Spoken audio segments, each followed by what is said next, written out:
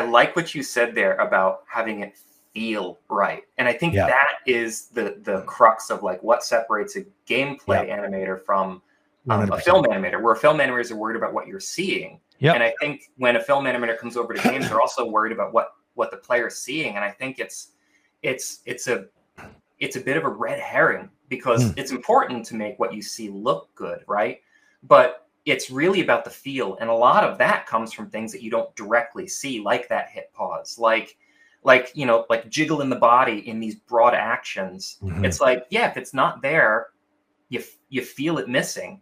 And when it is there, you feel it there, but you'll never see it because everything's just kind of happening, right? And like if an arc is wobbly when the sword swings, you don't really see it, but you feel it. Like there's just so much that is important to like pressing that button and validating, like giving that communication back that we have to worry about, Yeah. It's almost like on a subconscious level. The brain is actually receiving a lot more input than we're actually registering visually often. Yeah, and exactly. So being able to take advantage of that bandwidth of like that spectrum of light that we don't consciously see, to kind of, it's like a little carrier wave that allows you to like communicate to that caveman part of the brain when a player is playing it. This is the kind of thing that we want to tap into in good gameplay mechanics, because you can put some of the stuff in there that players would never ever, like you say, like it's like they would know it's missing, like they would feel like it was like if you were to take it out, suddenly the game would feel very good, but they would never be able to tell you what it was that you took out.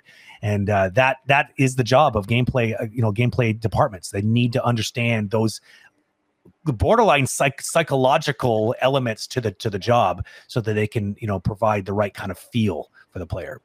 I think it's really deep. Like it's a gigantic rabbit hole, right? Like and I think we're just scratching the surface. It's why, like, I've been asked multiple times in my career, why don't you ever go to film? Like, film, you do good. I honestly don't think I do well at film, because everything I know is kind of in that gameplay feel thing.